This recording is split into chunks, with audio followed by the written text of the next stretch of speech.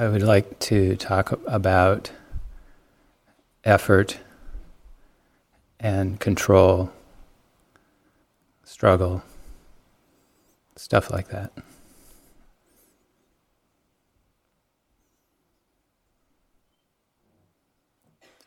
So a few people have mentioned already this week in discussion sections, and I think in here, about how there can be times when they're trying to observe the breath and it feels like they're controlling the breath. And it's a very common feeling to have, that we're just trying to observe our experience in some way, and yet there's this element of control, and it's interesting. And so I'd like to talk about that first of all, and to begin with just why we practice using an anchor at all.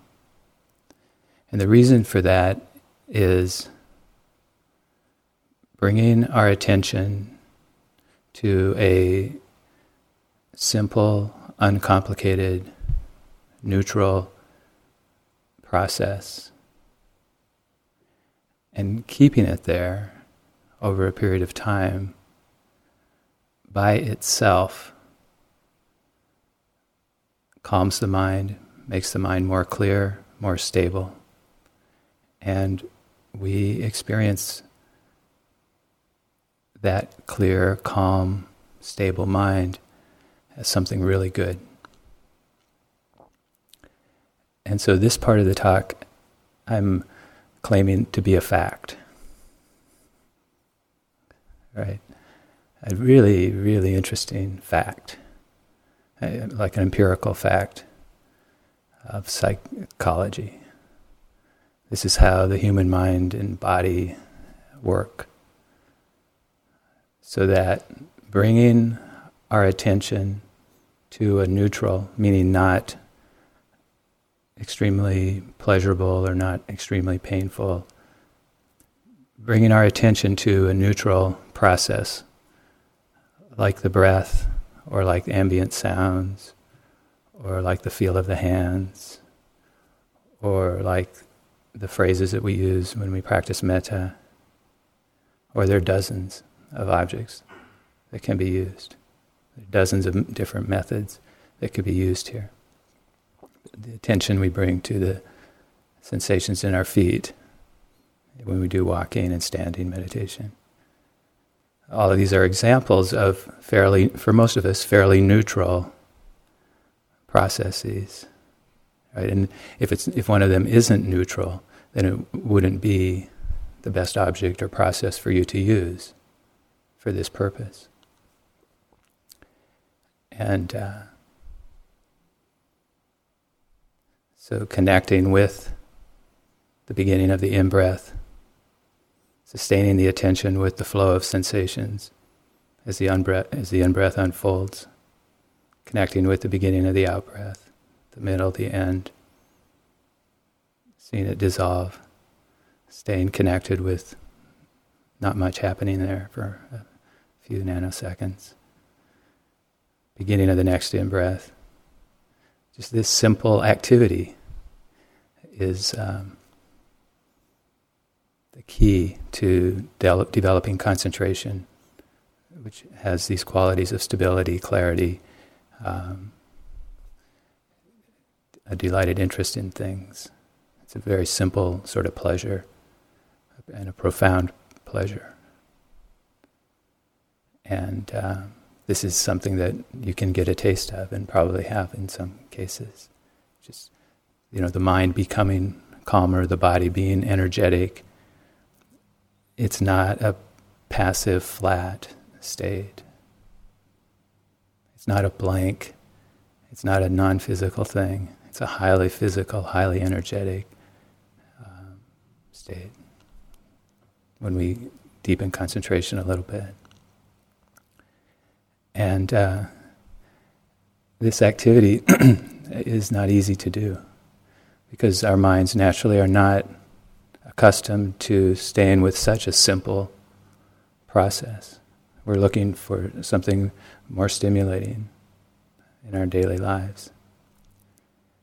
And so it takes effort just to try this out. And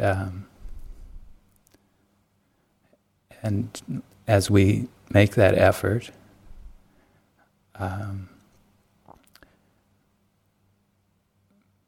we can actually overshoot. We can try too hard. So I'm trying to stay with the normal, natural breath. And I'm highly motivated for some reason. Right?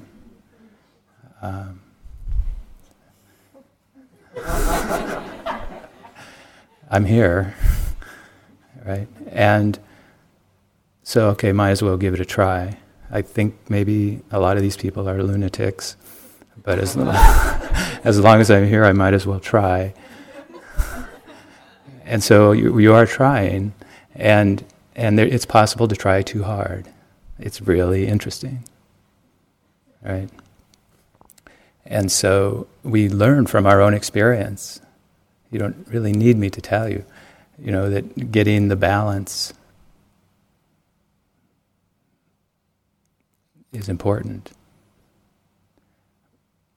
And so one kind of piece of good advice is not to evaluate too much, but insofar as you do evaluate what's happening, keep an eye out for the right balance of effort relative to the way in which you're actually connecting with the object that you're staying with. And if it seems like you're always missing, okay, there might be a reason for that. Sometimes the reason is not enough effort, sometimes it's too much. Is this making sense? In terms of your own experience. You can interrupt me when I give talks, if you have a question. That tends to make it more interesting.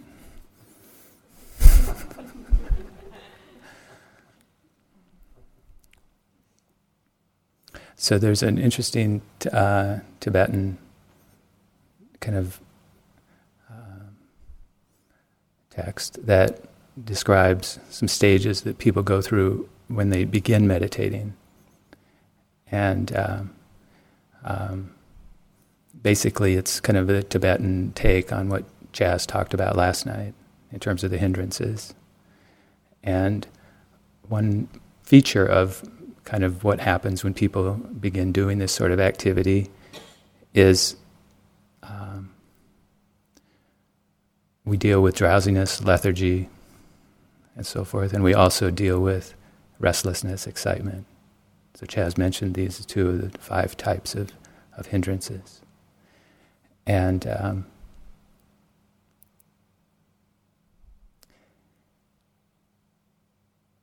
in terms of connecting with an anchor, if you notice that you're in a lethargic state of mind and body, then one way to think about it is in terms of just this practice of using an anchor to ground our experience, is tighten the situation a little bit, rouse some energy. And in terms of the actual connecting with an anchor, if you can connect really precisely with an anchor, put some effort into that can actually rouse some energy and reduce the lethargy. On the other hand, if you're really restless and about to explode, right, your mind is wild and all over the place, then it can be a very good idea to think in terms of loosening the situation. And here, that can mean shifting to an anchor that's more spacious, like sounds. So if you've been connecting with the breath, then shifting to the ambient sounds, just kind of letting the mind be spacious and open. is one way to loosen the situation a little bit. But the interesting thing is here we want to loosen it without just turning off. So we want to stay connected with our experience, even while loosening the mode of apprehension, so to speak.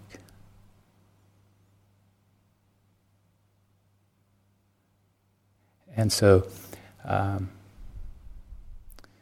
this Tibetan text, they talk about laxity.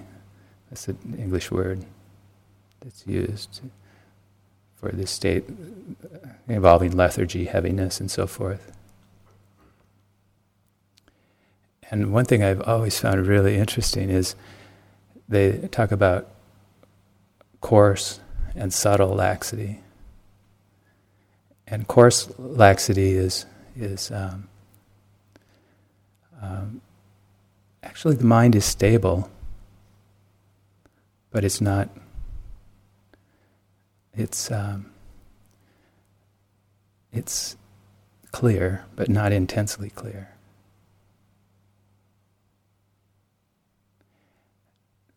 That's subtle laxity. Coarse laxity is where the mind is stable but not clear. So they're making a distinction here, and I really don't know what they mean by it, for sure. But what I've found interesting is that they're making that distinction. And so it's like the mind can be stable and somewhat clear, but not intensely clear. And the reason that's been a good motivator for me is there will be times when, this is pretty good. It's kind of calm. Maybe this is what they were talking about as something, why meditate, right? The mind is kind of calmed down a little bit. It's stable or it's somewhat clear. And just the fact that this Tibetan text is making this distinction between coarse and subtle laxity, between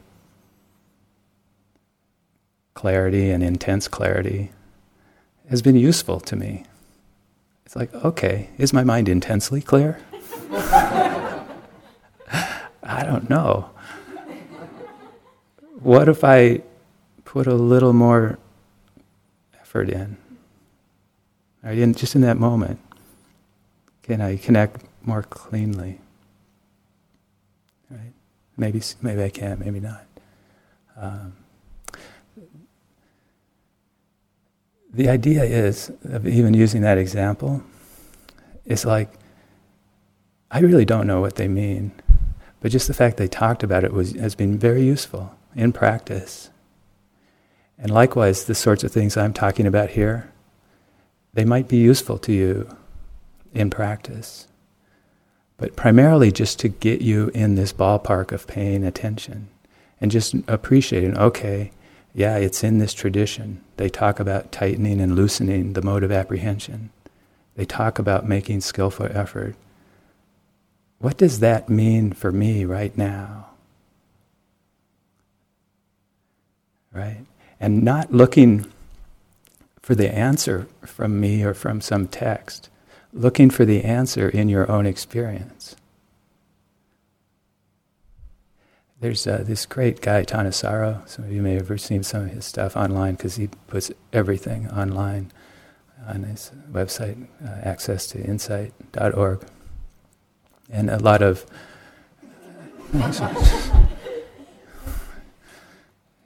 just Google Thanissaro. So he's got a lot of translations of the Pali Canon, and a lot of really great short essays and so forth. It's really interesting, really practical and also deep. And he tells this story of working with a Thai monk, and the monk said,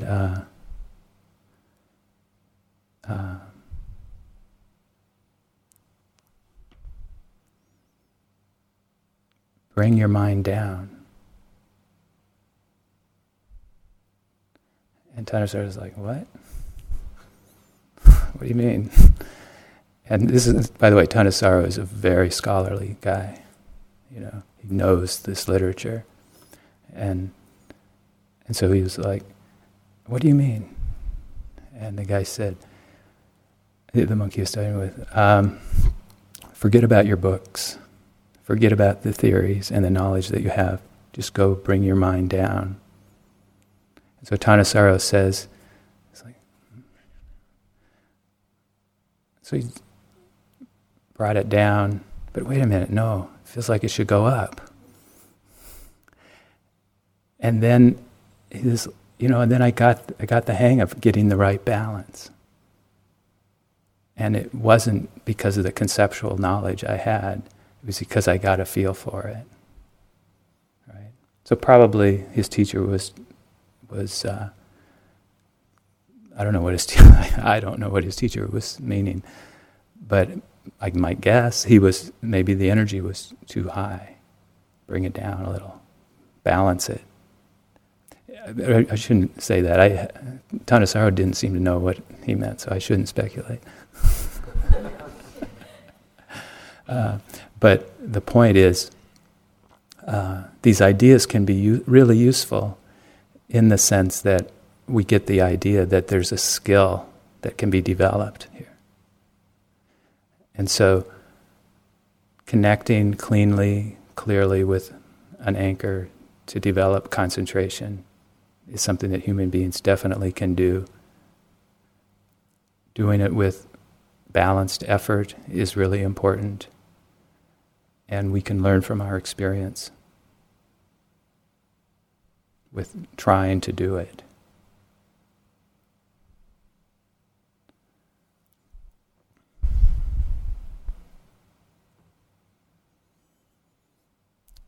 Yeah.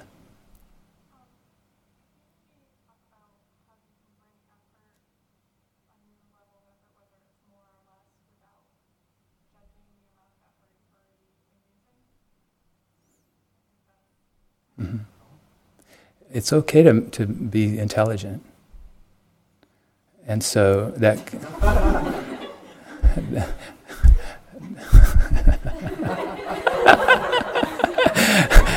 And so, yeah, go ahead and make judgments there. Do you have an example?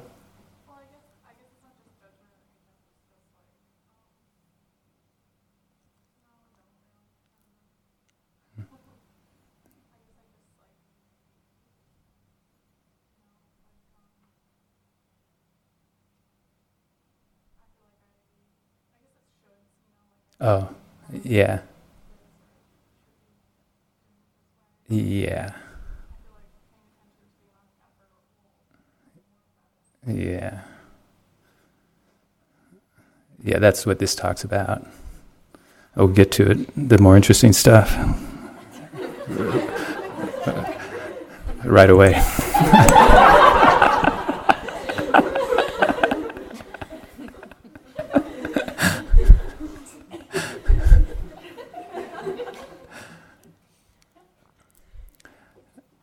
So the point of all that was figure it out yourself. But it's really interesting.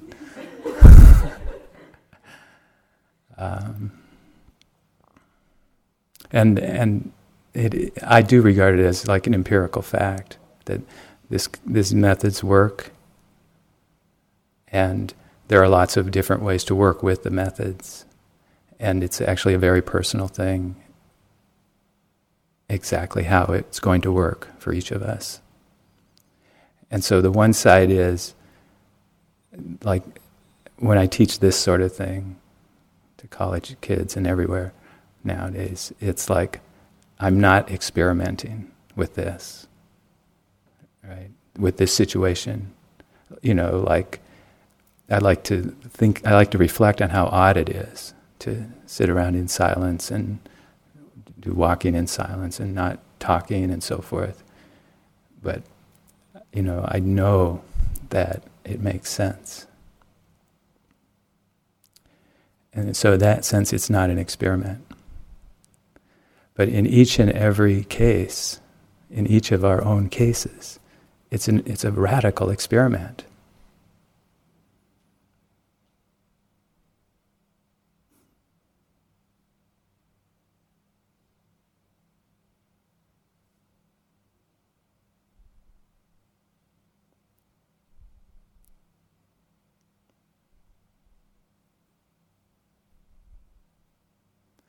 Yeah.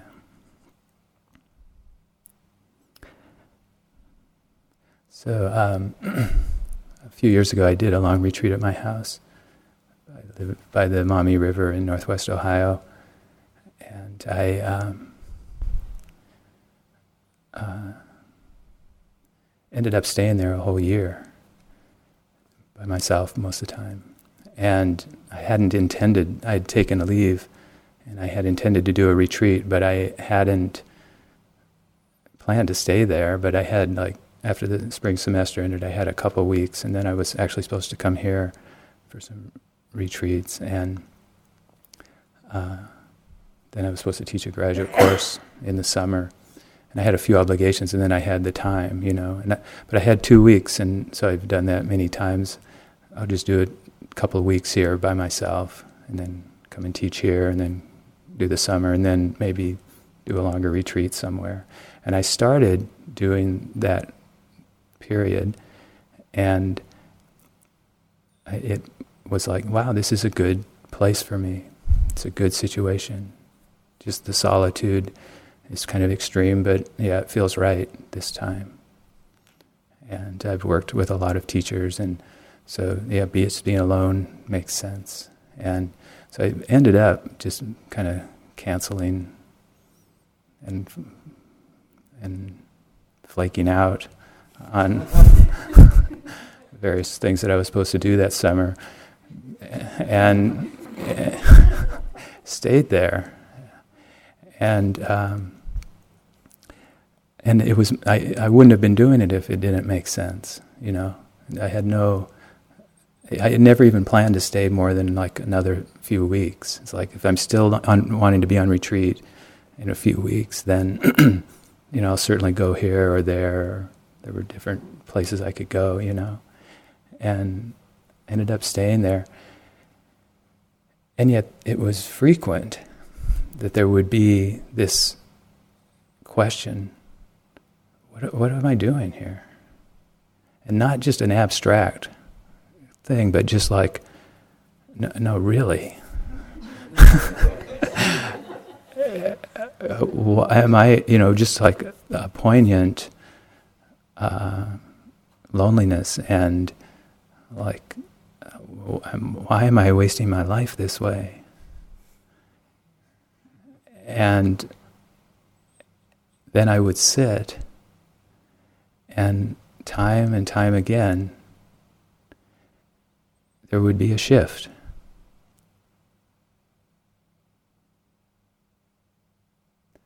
And so that question was totally answered.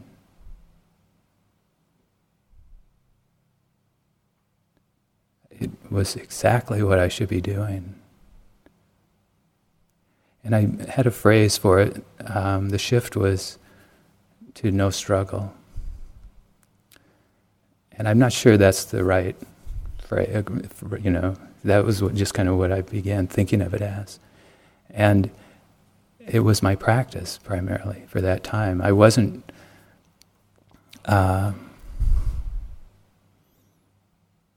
setting it up so that I wasn't trying to set it up so that I would feel this unease and this uncertainty and this, why am I wasting my life thing. But it just kind of naturally happened that way, so that I would go in and out of this ease. And so from that experience, I became quite interested in, like, the passages in the Buddha, where from the Pali Canon and other places where the Buddha is reported to have talked about these sorts of things.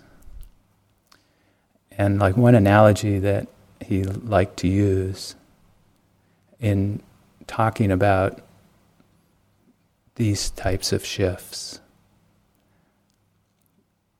from a state of struggle or conflict to a state that's more peaceful is of a person walking. So the person is walking on the road and sees someone standing and goes, "Oh, that looks better. I think I'll stand." And then he's standing. This is in the Pali Canon. He's standing and sees someone sitting and goes, "Oh, that looks pretty good. I think I'll sit." And he's sitting and sees someone lying down and goes, "Oh, that looks pretty good. I think I'll lie down." And he uses this analogy both with respect to deepening concentration, the shifts that can happen as we get more concentrated. And he also uses it with respect to nibbana and kind of deeper and deeper contact with nibbana. Or with a word related to nibbana is nibbuti, which is kind of the nibbanic element. And there's a monk from Thailand, Buddhadasa, who has great discussion of nibbuti in his book Heartwood of the Bodhi Tree. Because, in his opinion, it's a common element of human life. It's accessible and it's common. And so there's a nibbuti element when you're just laughing freely about something.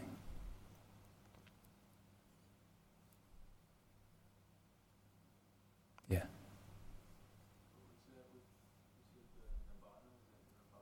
Yeah. Nibbana is the Pali word.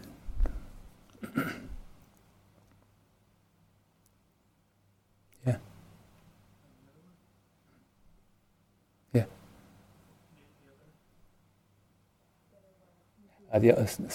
Nibbuti.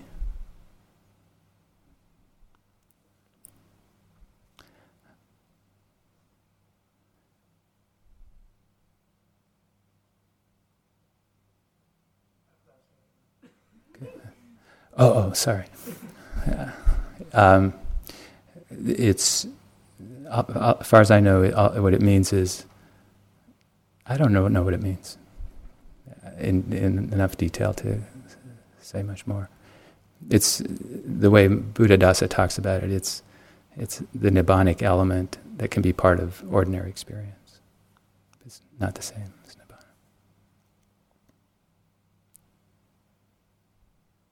So there's another story the Buddha told about his own life, where he has been practicing these austere practices, inspired by something to do it. Actually, inspired by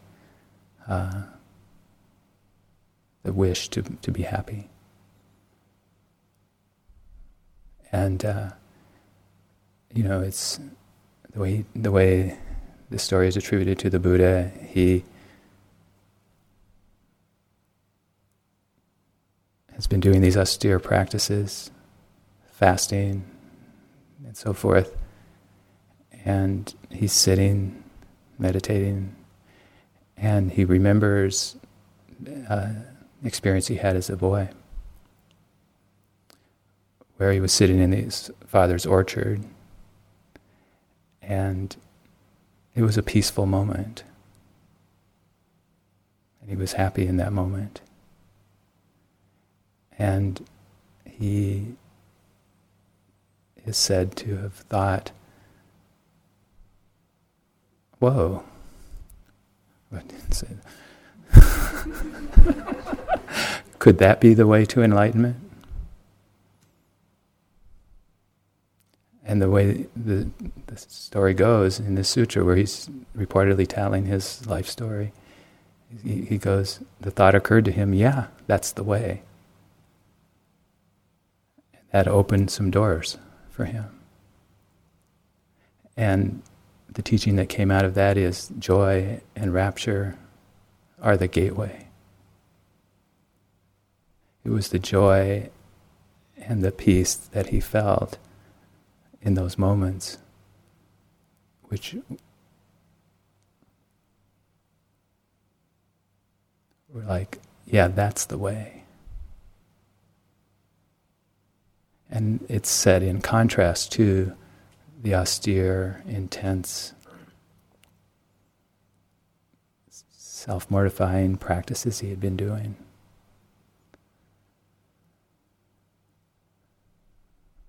There's another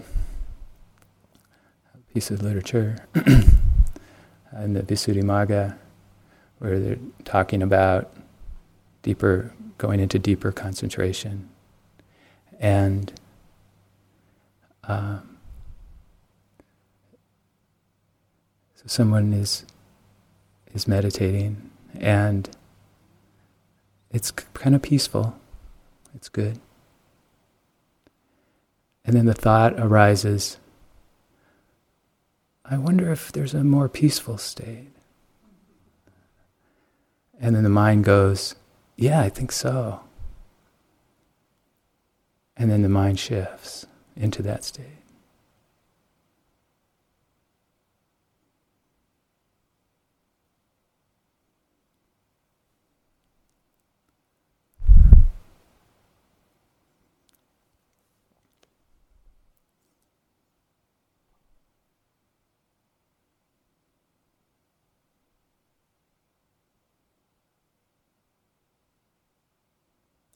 Yeah.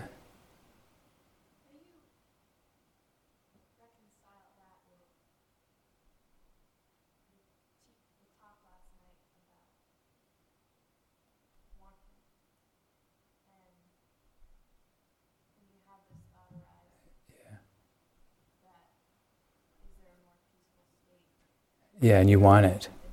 Yeah.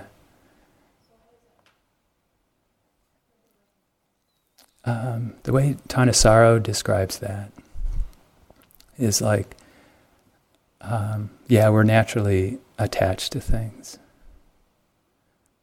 And as Chaz was talking about desire, we get something we want and then we're immediately looking for the next hit. And it might be that when we notice this, it presents itself as a problem. And if it does, then we might want to do something about it. If it doesn't, then there's probably no reason to do something about it. And Thanissaro has a beautiful explanation of how smart the Buddha was about this sort of thing, which is, we learn how to cultivate states that we enjoy, that are more workable relative to attachment than the things that we go for based on the habits that either come out of our conditioning as certain types of people in a society or out of just the instincts of the body or things like that. And so the idea is we can enjoy what happens when we meditate, when we do develop a skill so that it makes sense, so that it's not just struggle, that we actually can experience some of these good states, these shifts into more peaceful states. We naturally will like them and want more peaceful states. This is desire, but it's a more skillful situation for us because the states themselves are such that they naturally open into the free heart more easily. And so the Thanissaro's interpretation of this is that the Buddha was skillful enough to see that we're not automatically just going to break these habits of going for the next hit. And so the idea is to train the mind to go for pleasures that are more refined and that actually provide us a basis for a deeper sort of happiness and freedom.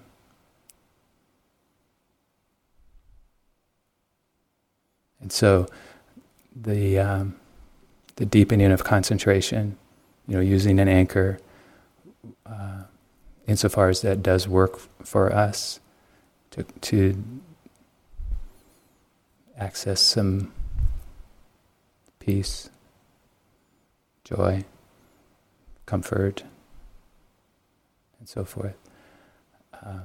Insofar as we like it, our natural habits will kick in to, I want more. I even want better, right? But this is like an extremely optimistic picture about how the mind works on its own, right? Just the native intelligence of the mind. And that was kind of the point of these different stories.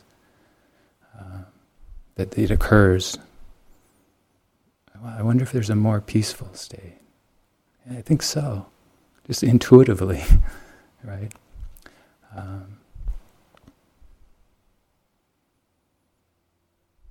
Yeah. So does that happen automatically? The more you meditate, that clicks into place, or is it something that you're supposed to try to cultivate? Great question. If you can do it just by deciding to, that's great. And maybe some can, right? Just can see that, let's talk about the really big picture, right? I mean, there are the states of concentration which are great, but the Buddha talks about the free heart, the heart's release, the heart that isn't stuck, that's not struggling, that's fully alive and not struggling, that's peaceful, that's not attached, that's really able to connect because not stuck in a small world centered around thoughts of me. And so, I'll get back to your question in a second, if I remember it.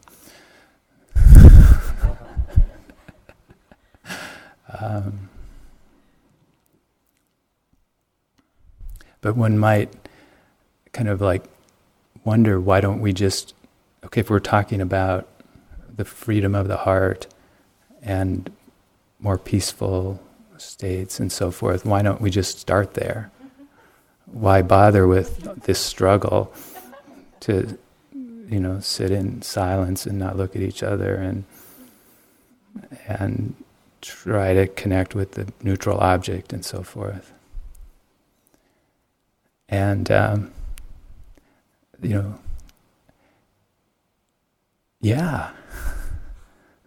if you can, great. And I don't mean that just as a joke, right? It's just this. It's if you are trying to do something because you think you should, or because someone else thinks you should, or because you have some image of an authority who thinks you should, but it's not really making sense, then pay attention to that. Yeah. But most of us, and see what you need to be doing. The reason that renunciation is part of this story, and we don't like that word, right? We hardly talk about it. But that's what we're doing this week. We're letting go of a lot of normal habits and interests and projects and loves and friendships and everything to be here. And the reason it can make sense is to give the mind a chance to cut through some of the habits that we have. The conditioned patterns of thought and action and so forth.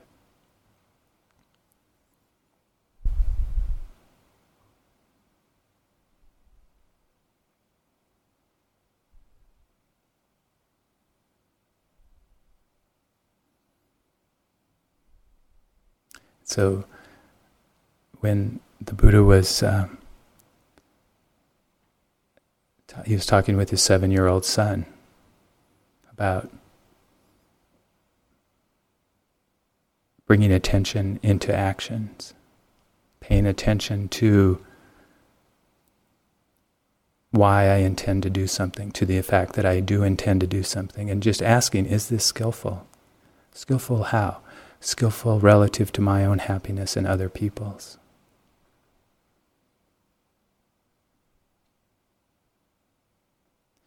And then when we do that, we notice things. Right? With Rahula, the Buddha emphasized the importance of telling the truth to other people. And the precepts emerge out of this. It's not a top-down, this is what you should do. The precepts emerge out of what people tend to find when we bring attention to these patterns of wanting something and planning to do it and intending to do it and then acting and paying attention to the consequences. Did it work or not?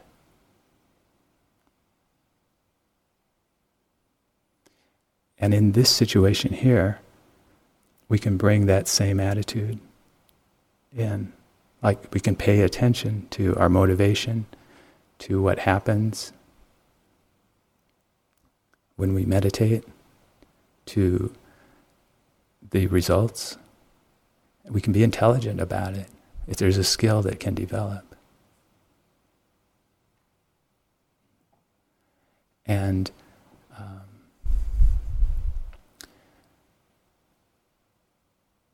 what was your question? Whether we're supposed to, are those things supposed to, the natural peaceful state? Yeah, thanks. I was trying to figure out why I was talking about that. Sorry. This is about over. She pulled the hook.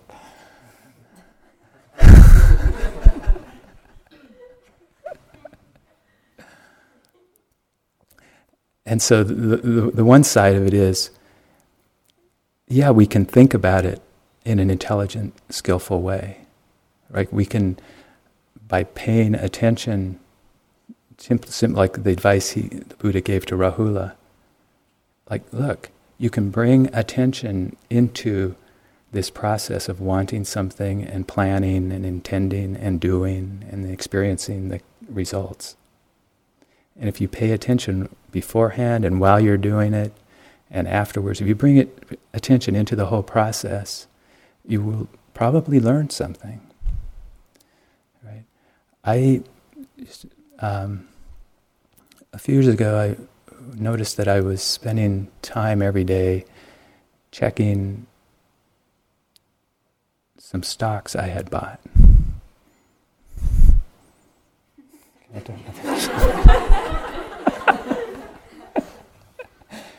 And this is an example, of doing what the Buddha told his son to do. I've noticed that I noticed that I was like eager to check how these stocks were doing every day. And kind of getting involved in doing that was, it wasn't dumb. It wasn't kind of like, since I was a boy, I knew I was going to have to earn my own money. And then I kind of, at one point it dawned on me that, wow, people just buy stocks and then they get rich. And I, so I kind of got in the habit of paying attention to that. And I was talking with a friend of mine, Diana Winston, and she was just curious. She wasn't judgmental, but she was just curious. Really? So how's it working? I was like, it's not working that well. I buy some, and then they go down. And then I sell them, and then they go up. So I buy them again. And she goes, I don't think it's supposed to work that way. And so talking with her helped me bring my attention to this, like, oh yeah, this may not be so smart. And then it was also like I would be checking them every day. Like, oh yeah, they went up. Oh, they went down. And, I had the wisdom to this isn't smart. This, and also, like, a friend of mine had told me this 10 years before. Like, just put them in a mutual fund, forget about it. They do it for you, and they tend to go up after a while. And so I stopped doing it.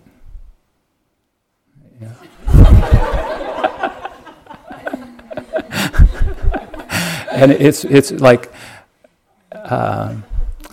it was actually more serious than that. It's like, I read of a study recently where they had this result that people who are thinking about money, who are in the experimental situation, they're triggered to think about money, and they correlated more thinking about money with less empathy for people in that situation. And intuitively, it makes sense, but this was an experimental result. But I also could see that this is a waste of time for me. It's just, it's not working financially, and it's a waste of time, and it's not the sort of way I want my mind directed. And, thanks to Diana's influence and her interest, that was a big part of it. It wasn't a small part. I'm more skillful in that area of my life now. And so that's an example of bringing attention in a way, and I'm more peaceful about money also. And so I take it that when the Buddha's talking about being smart, being intelligent, paying attention to what really works and what doesn't, it's kind of like, yeah, we can do something about this, right? Likewise, with respect to practicing to deepen concentration, it's like, yeah, we can develop skill there also. And so it's not like we have to kind of wait for somebody else to do it or something like that. So one part of the answer would be, we can bring a lot of intelligence into this process. But the other side of it is, like, simply, even when we get a glimpse of, yes, the ego is this striving for the good. And sometimes, most of the time, it makes a lot of sense to be striving for the good, and yet it's something very limiting. And there might be a better way to be alive than to be caught in this small pattern of striving for the good, especially when it's kind of the good or my good.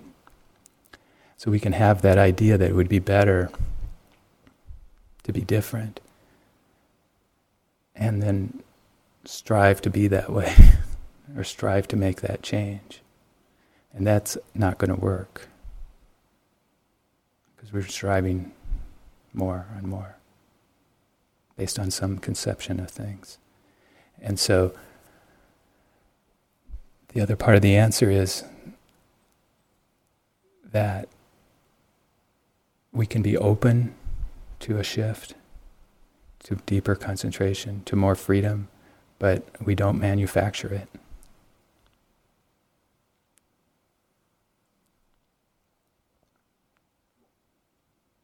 So, thanks for your attention. One more question.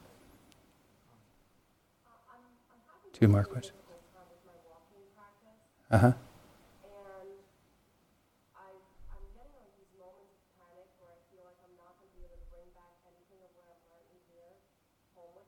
Uh-huh.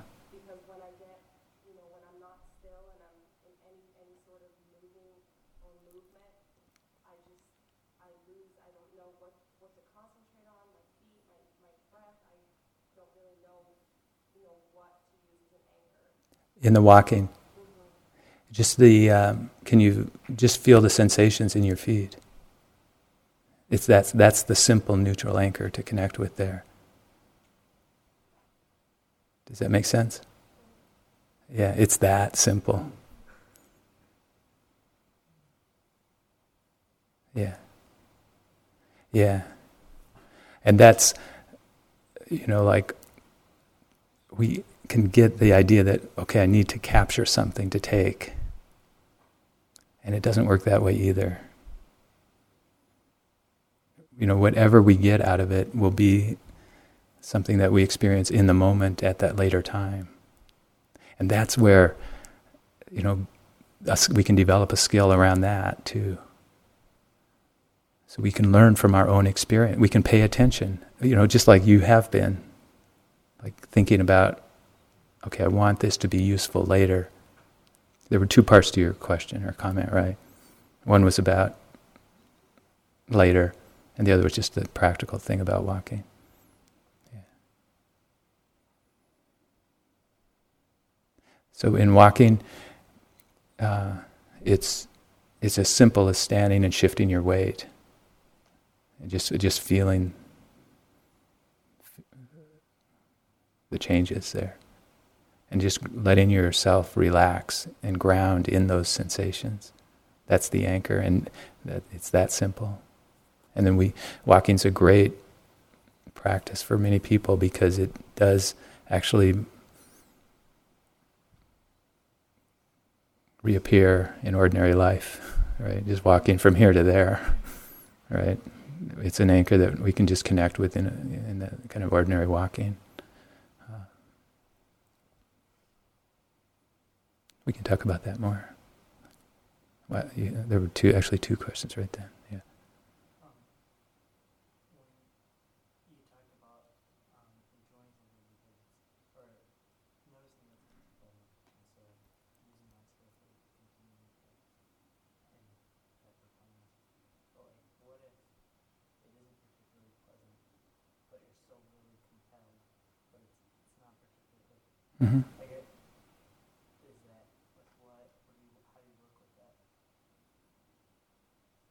What would be an example? Like, I don't think I have very pleasant meditation experiences when I have a very good time on retreat. Mm. I'm deeply compelled. Mm-hmm. Like, I can't stop once I'm on retreat. Mm-hmm. But if I'm not having a good time, and I'm not particularly happy, when I'm off, like on the high of retreat, that's fine. But so it's not particularly making things more pleasant. Mm-hmm. Yeah.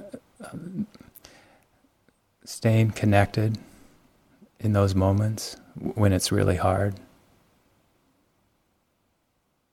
Just staying connected with the experience.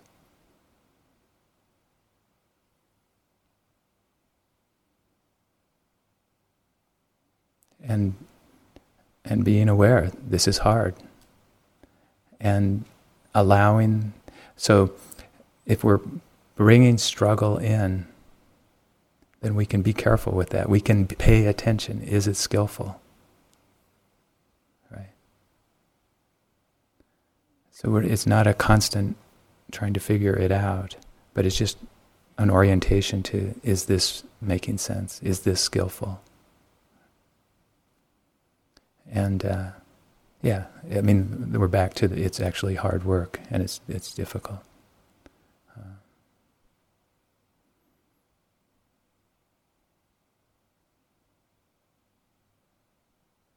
I've had a lot of moments where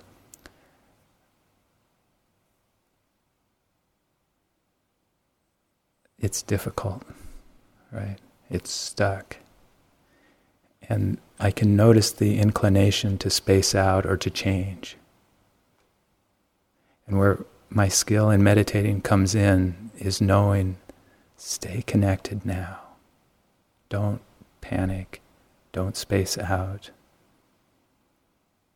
Don't try to fix it.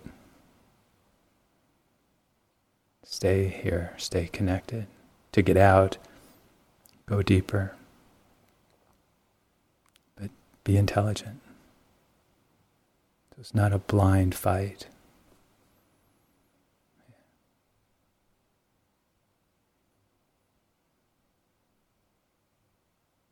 So thank you for your attention and your questions.